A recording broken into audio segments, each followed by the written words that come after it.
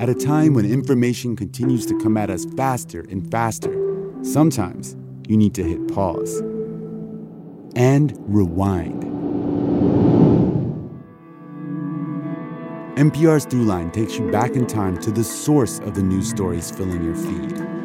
Find NPR's Throughline wherever you get your podcasts.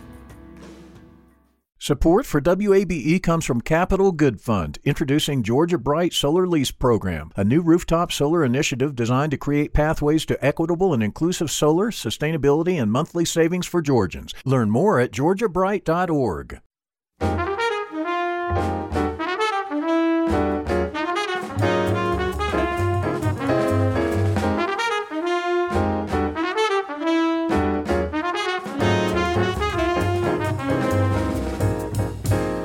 From WABE in Atlanta, this is City Lights. I'm Lois Reitzes. Thank you for listening. This Saturday, the Silver Scream Spook Show presents the 90-year-old film King Kong at the Plaza Theater. Later this hour, City Lights senior producer Kim Drobe speaks with the co-producers, Professor Morte, a.k.a. Shane Morton, and Guna, also known as Madeline Brumby. First, for many film viewers, picking out something to watch often means scrolling indecisively through pages of algorithmically filtered options on a streaming service at home. The days of Blockbuster Video are behind us, but a few true cinephiles are keeping the brick-and-mortar video rental experience alive. Matthew Booth is the owner of Atlanta's beloved video store, Videodrome, and he joins me now via Zoom to talk about how his store has remained a community fixture for so many years. Matt, welcome to City Lights. Thanks for having me.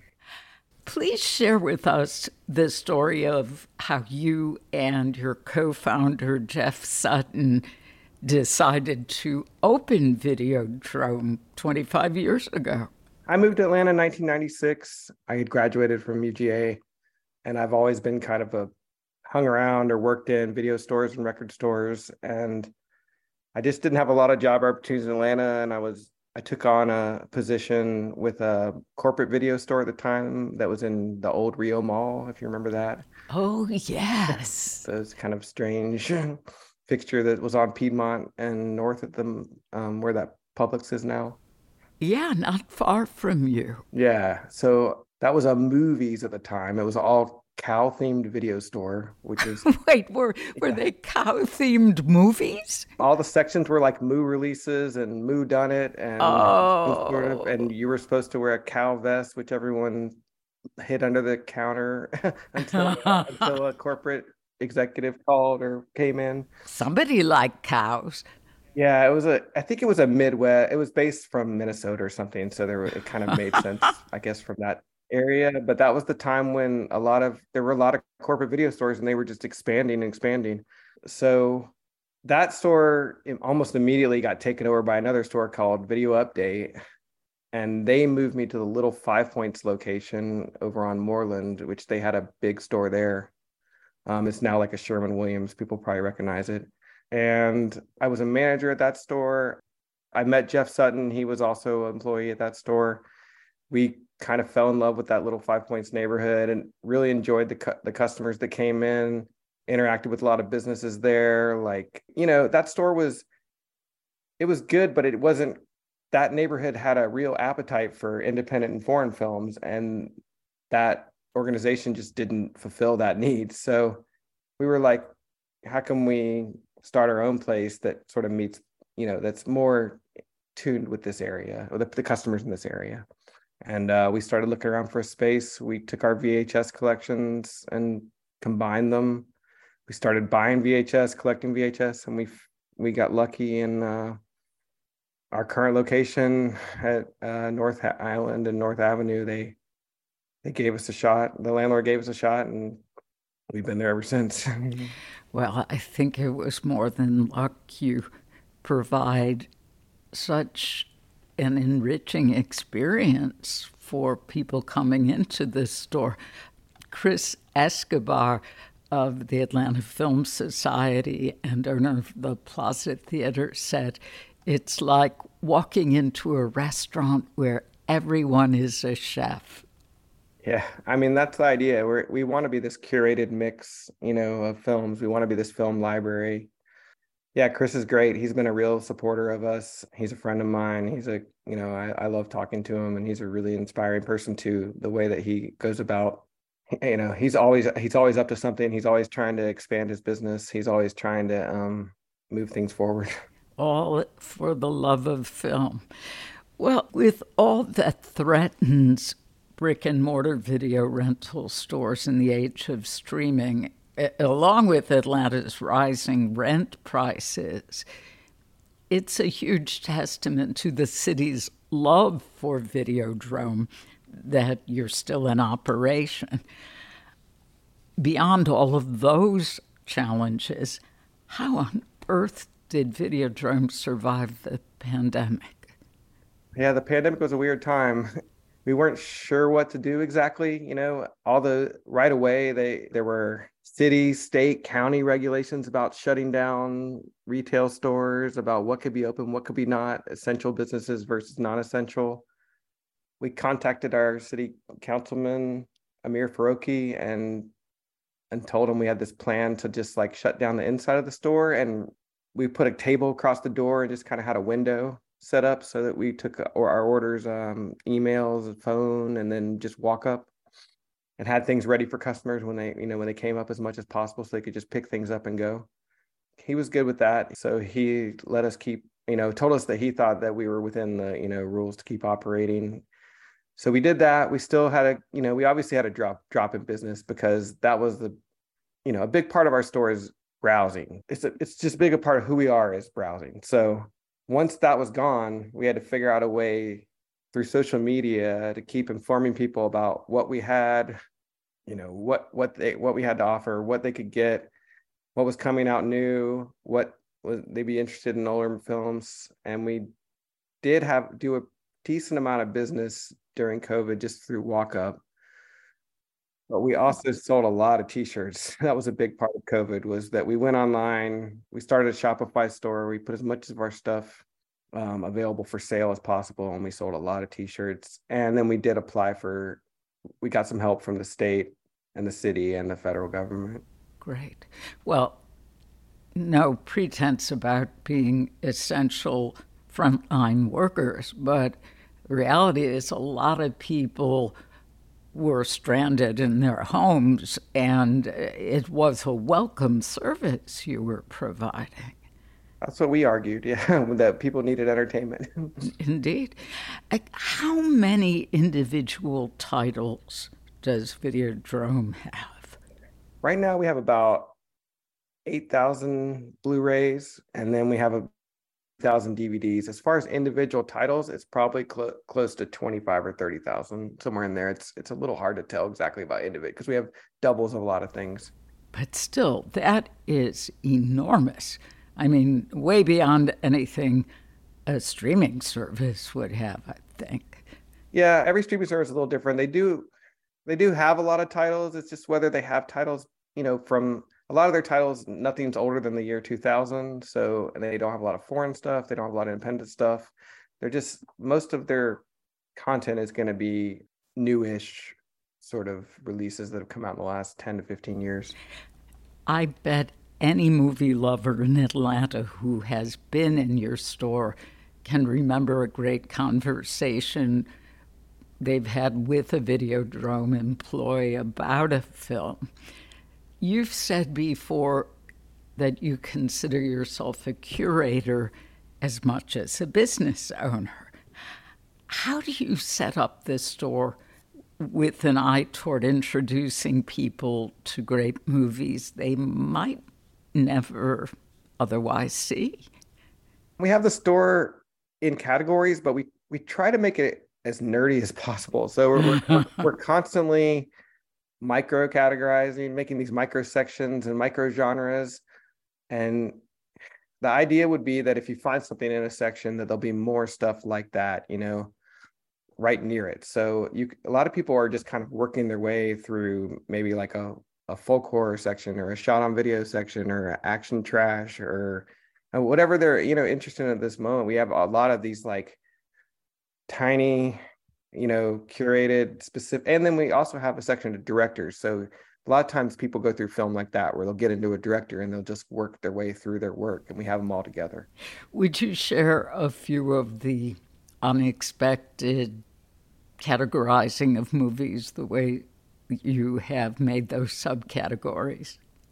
I mean, some of my favorite categories are Italian horror, like Hong Kong action is one of my all-time favorites. American independent. We have stuff, like Korean crime films, 70s American crime films, samurai films. Let's see, indie horror, pre-code classic movies has become like kind of a thing that people are into lately. Asian horror is always a big deal.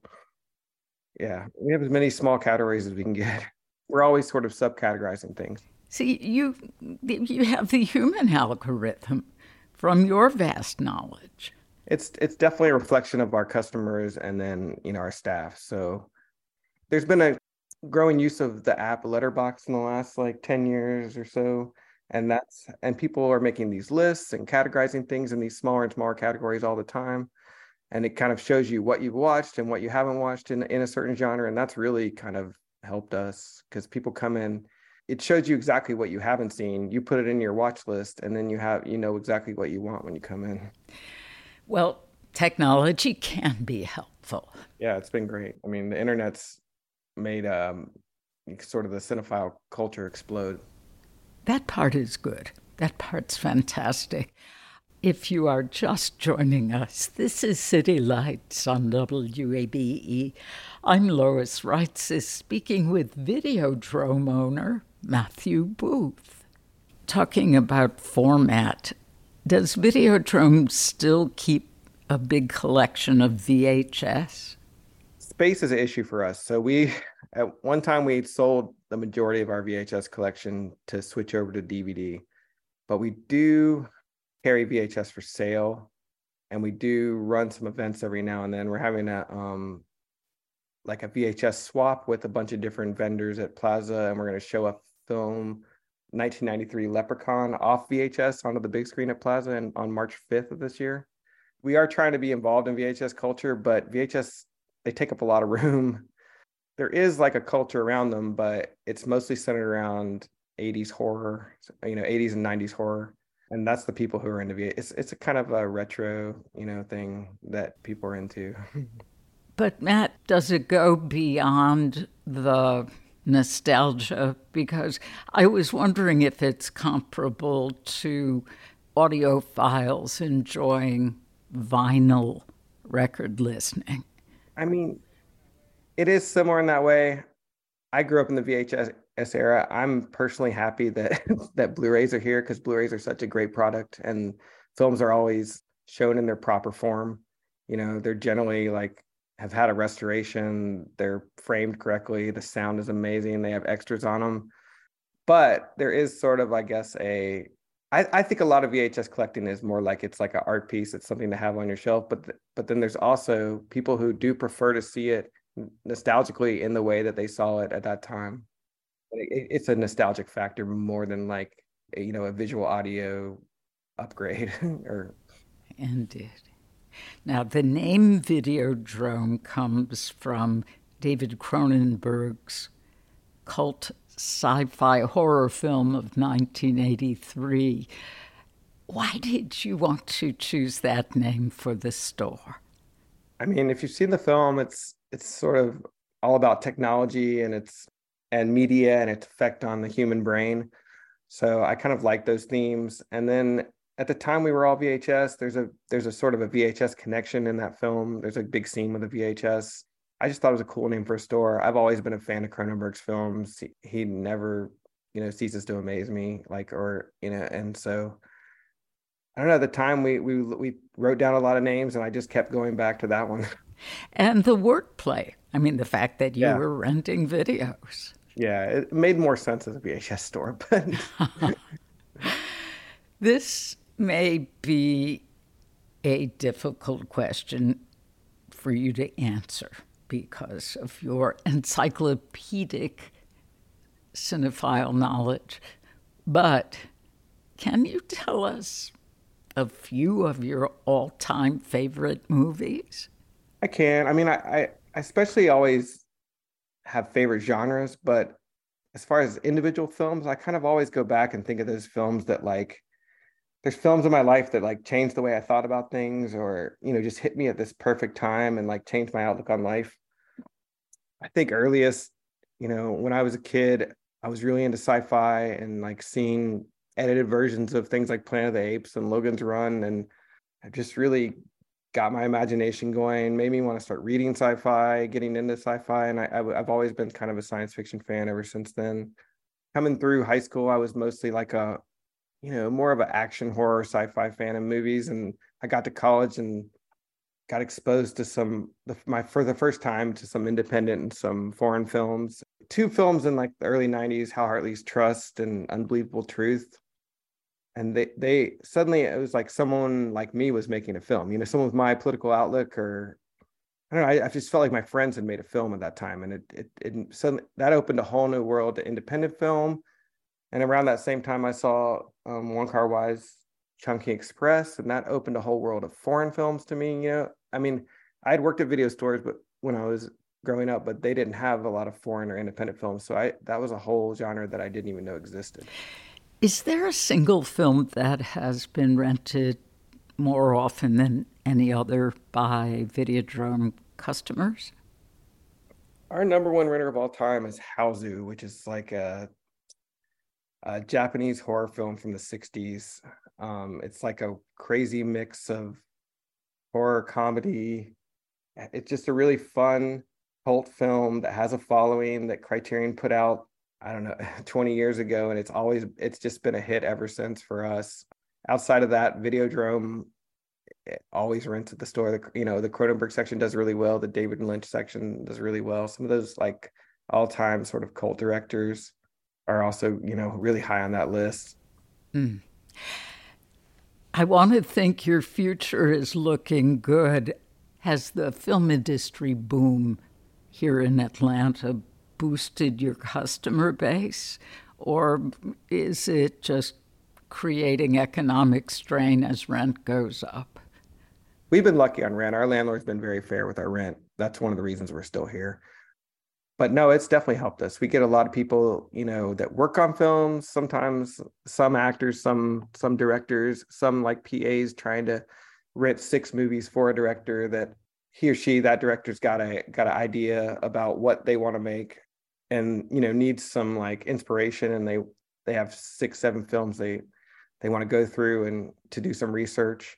So yeah, I mean, I think the film culture overall has definitely helped us. I mean, I hear all the time that people working on sets, they're like, oh, I saw a Videodrome shirt. I saw, we talk about Videodrome all the time on set. So yeah, I think it's really helped us. Well, and what a tribute to you all. Yeah, it's great. I mean, seeing shirts around town is one of my favorite things. Have you made any friendships or any repeated visit from some of those film industry folks?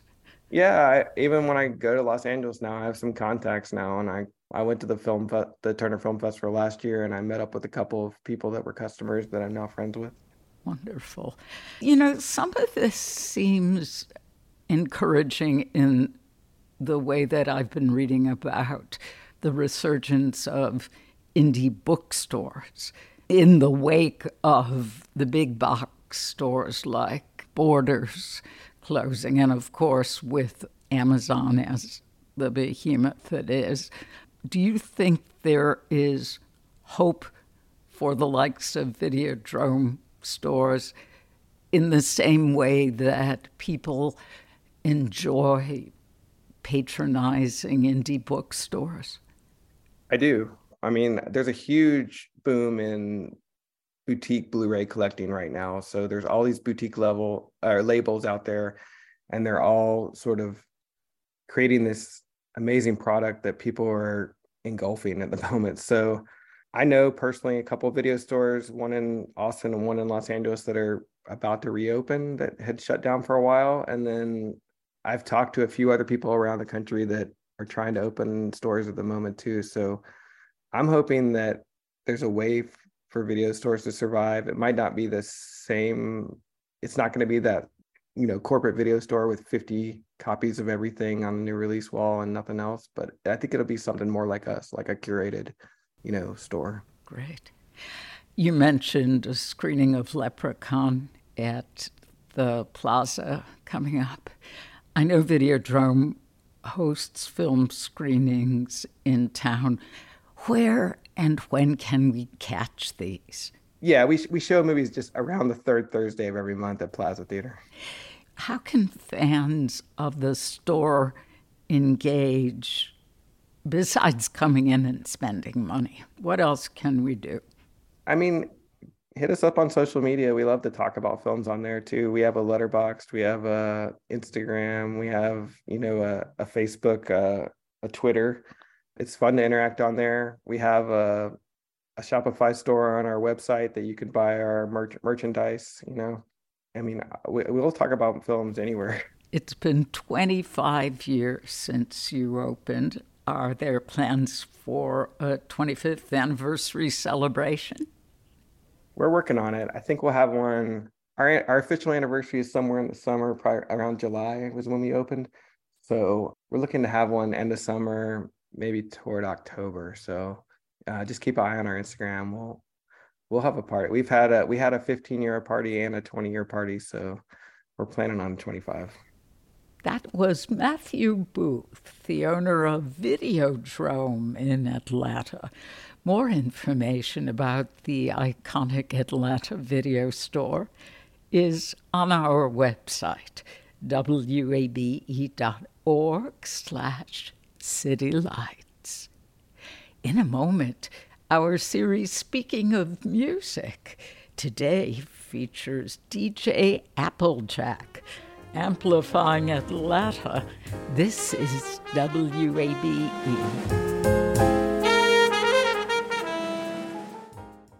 The field of mental health counseling is growing rapidly, and Richmont Graduate University can equip you with everything you need as a licensed professional counselor while integrating your faith into your clinical practice. Programs are offered in Atlanta, Chattanooga, and online. Apply today at richmont.edu. That's RICHMONT.edu. As you write your life story, you're far from finished. Are you looking to close the book on your job? Maybe turn a page in your career. Be continued at the Georgetown University School of Continuing Studies. Our professional master's degrees and certificates are designed to meet you where you are and take you where you want to go. At Georgetown SCS, the learning never stops, and neither do you. Write your next chapter. Be continued at scs.georgetown.edu/podcast. This is City Lights on WABE. I'm Lois Reitzes. Thank you for joining me. It's time now for our segment, Speaking of Music, where we get to hear from Atlanta musicians in their own words. Hi, my name is DJ Applejack from Decatur, Georgia.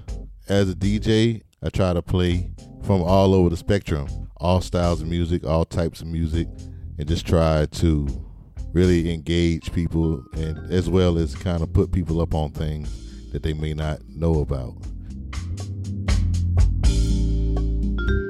In terms of instruments, I play by ear, so anything I can sit in front of long enough, I think I can figure it out.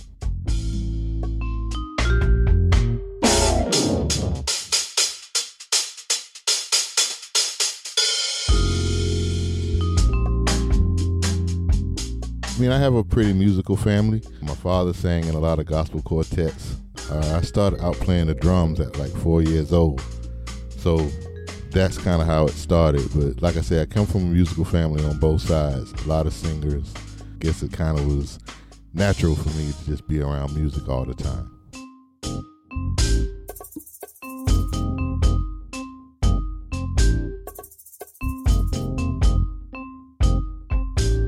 in terms of what motivates and inspires me, I like life, the good and the bad. Like, I like listening to DJs that inspire me. I like listening to musicians that inspire me for different reasons.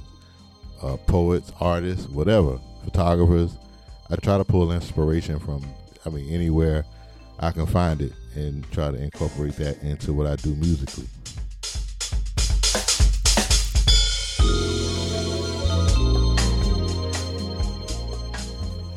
Kids, I have 6 brothers and 5 sisters, but I was the best looking one of all of them. And I'm not conceited at all. I have come to possess your mind and all the things you have in your possession. I have come to freak your soul. I remember when there was no Atlanta scene or whatever, like most of the stuff that I would listen to came from Decatur, where I'm from, first. Then we kind of heard that stuff was happening in other parts of town. So that's kind of another thing that I would say influenced kind of how I get down. So I can look so good when I hop in my jacket. I don't want that. See, because they don't like to dress like I do. I like to put it on. I love to put it on. I like to shine. I had all of them. That's the reason I'm the king. All of them. The song is from an album that I produced with my friend Malik Onay called Not Really But Kinda, and we put it out at the top of 2020. And just as we were starting to try to tour and work the album, of course, COVID hit in March, so we weren't able to do a whole lot on it, but it is available and you can get it on all streaming platforms. For us, it was just our way of paying tribute to him. Rest in peace, Little Richard. And like I said, it's just our way of paying tribute to him and kind of taking back all of the things that he said was taken from him or were never given to him. So that was our little tribute, and we call it Richard Penniman.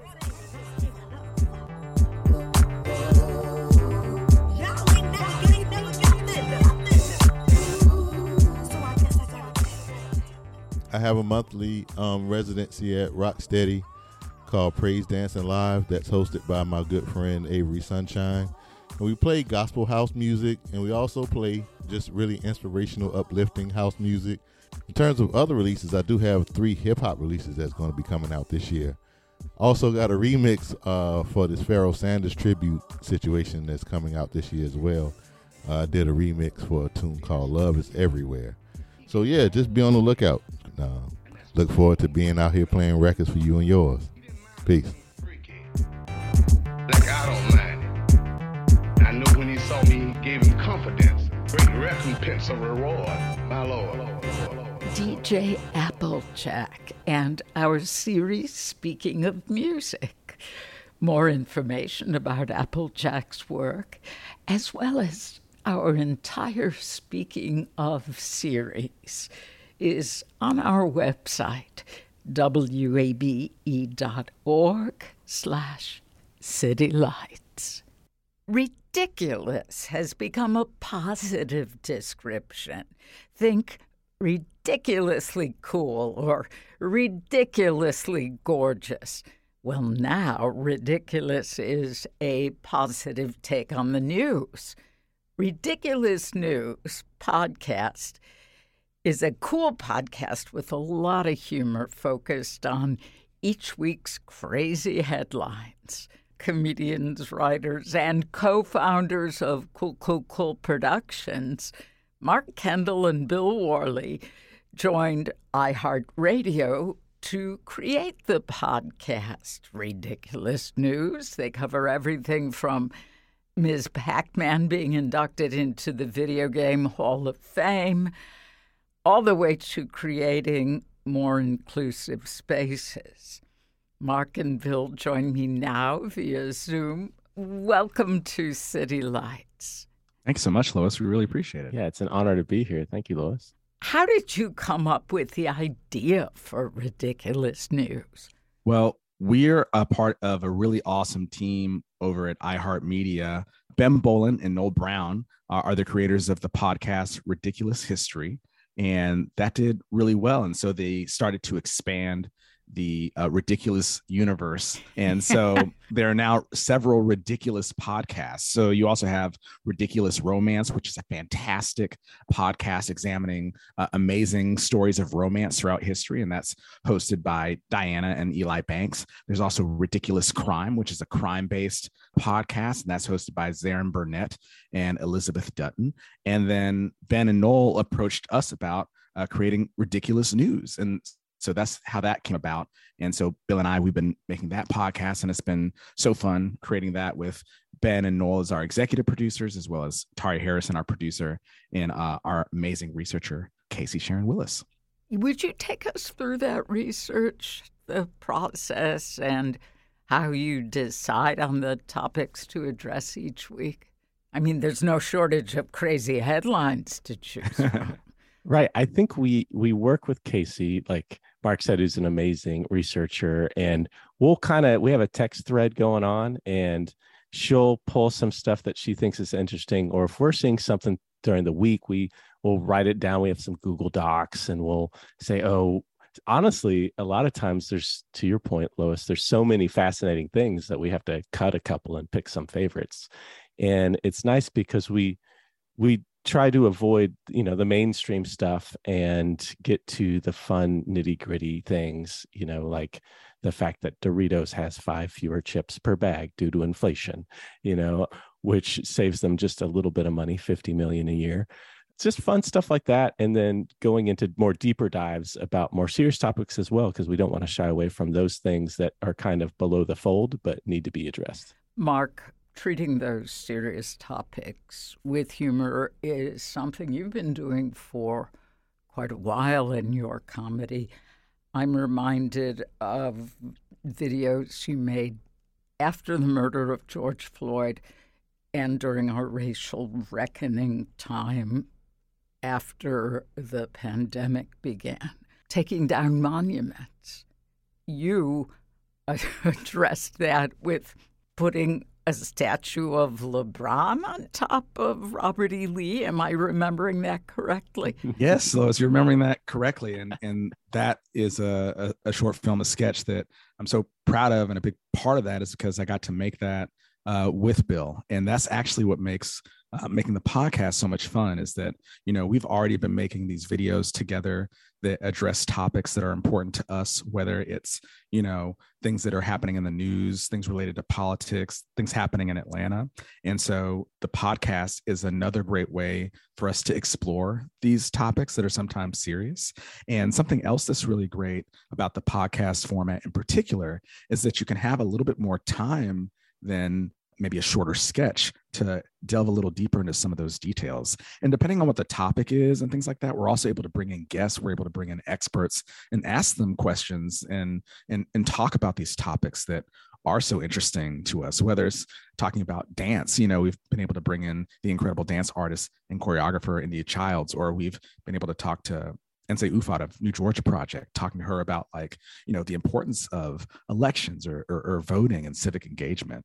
And so the podcast is a great way for us to continue to explore both comedy, but as well as topics and issues that are important to us. Listening back to some of your episodes, I'm reminded of when you played the roles of tone-deaf CEOs trying to embrace DEI, and you had a special guest on that. Would you talk about that episode? Oh, yeah. Well, first off, thanks so much for listening. We really appreciate it. And that episode, we were very fortunate to be joined by special guest Jamie Alilaw, who's a wonderful opera singer, but also works a lot in facilitating more inclusive spaces, doing work in DEI. And that was a great one. We talked about a lot of great stuff in that one, Bill. Yeah, it's fun. We'll take the stories, and a lot of times there's just some interesting elements of it, and we'll pull in the people from those stories and improvise or pretend what was going on behind the scenes. And in that case, Jamie does these amazing trainings to create inclusive spaces. And we like, well, what is it like if you got some tone deaf CEOs, and how would she handle it? And what was so impressive about that was how well she handled it. Yeah. we were just throwing stuff at the wall, and she is so incredible and so cool. And I can see why she's so amazing at at talking to folks like that. Well, and we should add, in addition to being an opera singer, she's also a comedy improv artist. Absolutely.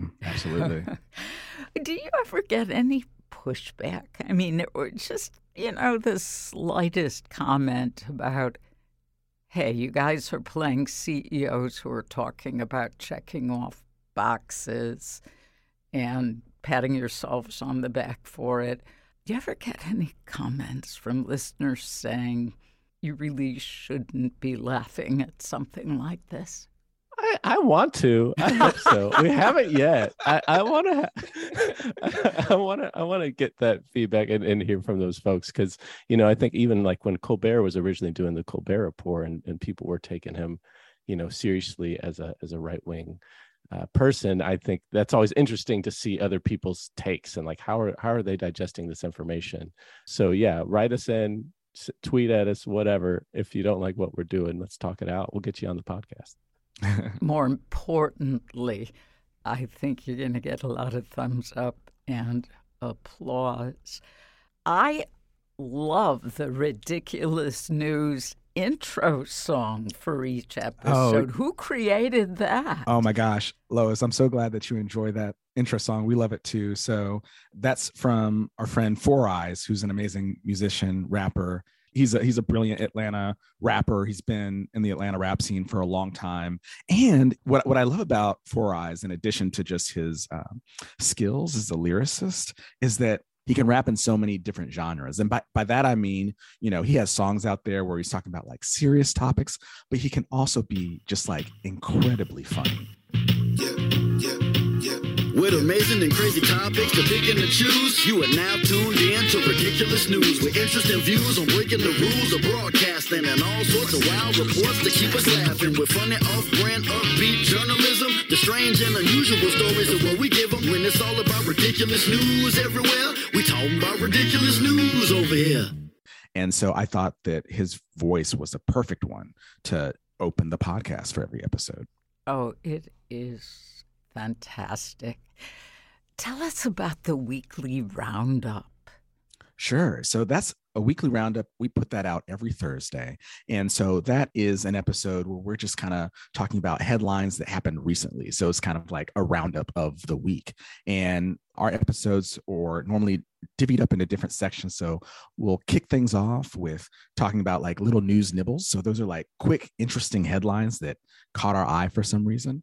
But then we also talk about other things in weekly roundup episodes. So like we'll call our main story for that episode the main course. We've had a chance to talk about some really interesting topics on that. For example, Bill, you found a great story recently that we had just talked about a group of Black mothers that had used mushrooms, experimenting with mushrooms as a way to heal from the things that they were going through in life. And it was a really interesting exploration about how this particular demographic, who you don't normally hear about using that particular drug, using it. And that was a cool story, or an example of something we've talked about as well. Some hilarious characters, fictional characters, join the conversation during each episode of the podcast. Are those characters following a script, or is that completely improvised? The nicest thing you could say to us, Lois, is that it sounds like they're following a script, because they're completely improvised. We've had a lot of guest appearances from like Batman, wild CEOs. Recently on a recent episode, the University of South Carolina Gamecocks is trying out a new mascot, and the students have voted for the mascot Cock Commander. And so he was a visitor on the latest episode, and he was not who you would think he is. It was a wonderful guest. So we'll pull it, and it's all improvised. Mark is such a genius, a comedic genius, and so fun to improvise with. And a lot of times we'll have improvisers on the show, and they'll be able to throw in, like Jamie, for example, and they'll be able to throw in their own characters. But yeah, it's not scripted. It's not out of laziness. It's just us just having fun. What are some of the deep dive episodes you've explored. I loved potato chips, and Thanks. I have to go sideways a little bit here. I know Mark went to Northwestern University. I was born and grew up in Chicago. Mark, do you remember Jay's potato chips? You know, Lois, I don't remember Jay's potato chips, but I wish I did. No. Oh, my God. I will have to get you some the next time. They're local and, you know, perfection in the form of the ideal balance of fat, salt, and carbohydrate. Yeah. But you were talking about the joys of discovery and salt and vinegar. Mm-hmm. I mean, talk about the deep dive into potato chips. And was that real about the potato chip bags becoming sleeping bags for homeless people? Yeah, so that was a story that we had found about the material in bags. I guess some part of the foil insulates heat well. And so that was a form of technology that I suppose had been floated around the internet. And so there's a particular person that used that to start making sleeping bags for folks. Yeah, so it's really interesting how you find different stories related to chip bags and you go down these really interesting tangents, you know, beyond simply just potato chips strictly as a snack, you know. Well, I had no idea that was for real, and it's quite fascinating to learn that. So that's the component of ridiculous news that really you are bringing truth to light, or to sound waves, I guess, in addressing these stories that are for real. Yeah, and trying to highlight stories that are uplifting as well is also something that we try to do. So, or for example, at the end of each episode, we have a segment that we enjoy called the Spring of Inspiring Inspirations, because we realize that, you know, week to week, the news can bring you up or down, you know, a lot of times down more often. So we try to make sure that we end our episodes with a positive note with the Spring of Inspiring Inspirations. But yes, also to address what you had said earlier, trying to find good, interesting information to share with our listeners. How has this podcast been enlightening? Oh, there's so many ways. I think, you know, these amazing stories that when you dive deep into them and these fascinating things that you learn about, it also makes it easier to have conversations meeting people, you know, because you have something interesting to talk about. Like one I bring up a lot is there was a guy in Germany who got 90 COVID shots so that he could sell forged passes, which is just so bizarre, and perhaps the next supervillain in the Marvel Cinematic Universe. No kidding. You know, so it's fun to learn about this stuff that's below the fold, and then getting to talk to people like Nsé Ufot or Rebecca DeHart, who's, you know, currently helping run the Georgia Democrats. We're going to have Janine Abrams on soon, which is super exciting. And just the knowledge that they drop about, you know, civic engagement, how important that is always educational, and just makes me feel like I should be doing more.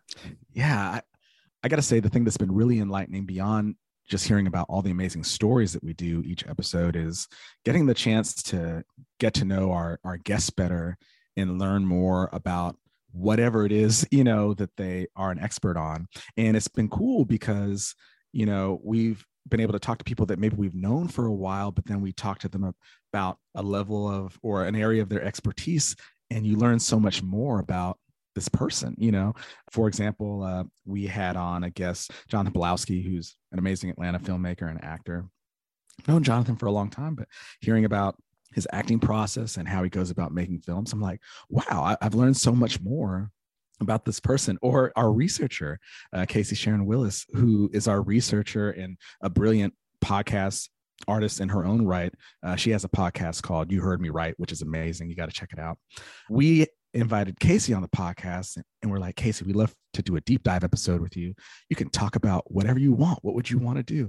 And she's just like, I want to talk about like puppet themed horror movies. We're like, all right, cool. So we had a deep dive episode where we really looked into like some of the more like finer satirical elements of the Chucky films, and I really learned a lot from that, because it's like you think about Chucky as just being this, or for me, it's just like, oh, it's a horror movie from the 80s that I remember, but it was really getting at some interesting issues of like commercialism and mass media that I thought was great. And I learned about Casey from that in the process, which was real fun.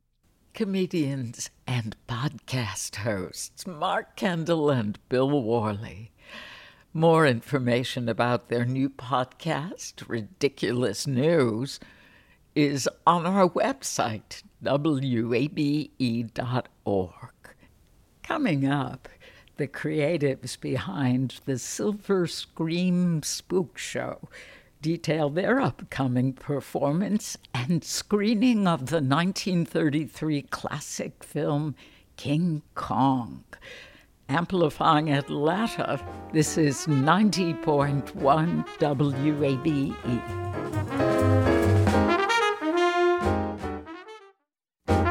This is City Lights on WABE. I'm Lois Reitzes. Thank you for being here. This Saturday, the Silver Scream Spook Show presents the 90-year-old film King Kong at the Plaza Theater. City Lights senior producer Kim Drobes has details. The Silver Scream Spook Show presents the 90-year-old film King Kong at the Plaza Theater this Saturday. In 1933, the movie secured its place in history as the first significant feature film to star an animated character. The film's use of stop motion is regarded by many as a pioneering achievement in the art form. Additionally, Max Steiner's 1933 score forever changed film music.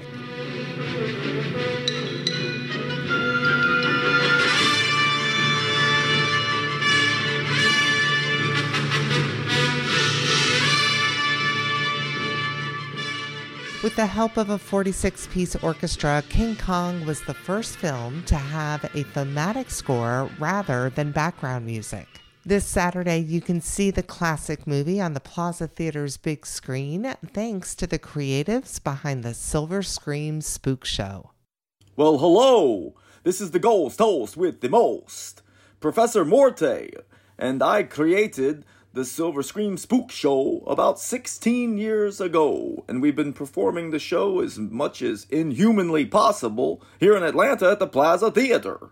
Along with Professor Morte, also known as FX artist Shane Morden, are a cast of characters who perform before the film screenings. Co-producer Madeline Brumby elaborates. I play the character Guna, who is a cousin of the creature from the Black Lagoon and one of the Go-Go Ghouls. And before we project the movie we've selected on the big screen at the Plaza Theater, is we have a pre-movie performance. And this performance can last anywhere from 20 to 30 minutes. And it has the visuals and the energy of something like Pee-wee's Playhouse meets the Munsters. But where we differ is not only in our budget, but also that we do not rehearse our show. It is completely improvised, except for perhaps a little bit of light rehearsal on magic tricks or some of the light cues. But we can promise what you see has never been seen before and probably will never be seen again. And at the end of every show, Professor Morte will certainly share his wealth of knowledge about the film that we are showing. And I know that he is excited to share some fun facts about the eighth wonder of the world.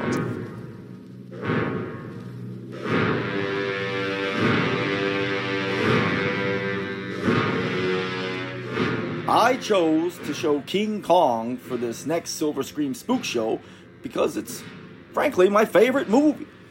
When I was just a little Morte, it was the first movie I ever saw in a theater, and it put me on the course of my path to being a ghost host with the most. So here we are, and we're doing it for the 90th anniversary of the film, which I do consider the greatest fantastic film ever made. You know, we live in an age where there are big budget, special effects driven movies, but there would be none without the influence of the great King Kong, the eighth wonder of the world. Brumby says that the Silver Scream Spook Show has become part of Atlanta's culture. It's one of the few events that takes place at a theater where whole families and boys and ghouls of all ages can go have a shared experience.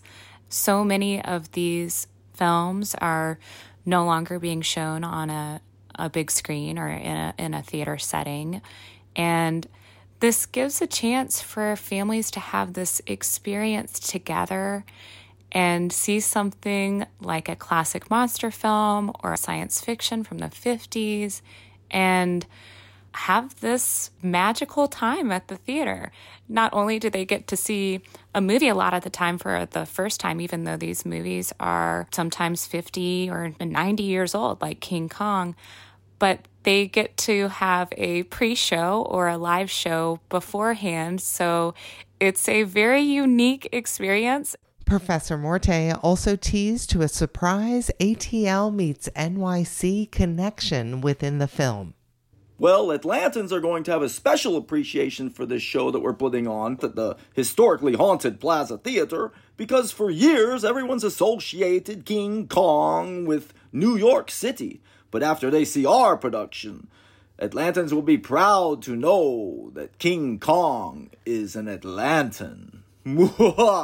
Silver Scream Spook Show co-producers Professor Morte, a.k.a. Shane Morton, and Guna, also known as Madeline Brumby. There are 2 Silver Scream Spook Show screenings of King Kong on Saturday, February 4th. The kids' matinee is at 1:30, and the late night show begins at 10. More information is on our website, wabe.org. You've been listening to City Lights, our daily exploration of arts and culture. Tomorrow at 11 a.m., Mrs. Young Hae Kim, founder of K-Wave Outreach, tells us about their inaugural event at Aurora Theater on Friday. If you missed part of today's show, like my earlier conversation with the Videodrome owner, Matthew Booth, you could catch up through our podcast or on our website, wabe.org/citylights. There you'll find a complete archive of our stories, so you can listen to City Lights on your schedule. City Lights senior producer is Kim Drobes. Our producers are Summer Evans and Janine Etter, and our engineer is Shelley Canavy. I'm your host, Lois Reitzes. Thanks for listening to WABE Atlanta. Ever wondered where to find the best dumplings in town? Curious about Atlanta's obsession with lemon pepper? Join us on Savory Stories, a new podcast as we uncover the untold tales behind Atlanta's culinary scene. From the roots of your favorite dishes to the creators that bring them to life, we're diving deep into the heart of the city's food culture. Listen to Savory Stories at wabe.org/podcasts or wherever you listen to podcasts. WABE. Hey y'all, I'm Mark Kendall. And I'm David Perdue. And we're the hosts of What's Good Atlanta, the new weekly comedy podcast from WABE. On What's Good Atlanta, we run down uplifting and unusual headlines from the universe known as Atlanta. And while we may not be journalists, we are comedians, and we'll be breaking down news and breaking down the stories that make you smile. We're just trying to see what's good, Atlanta. Episodes drop Fridays at wabe.org or wherever you get your podcasts. I get mine from a guy named Craig. Shout out to Craig. WABE.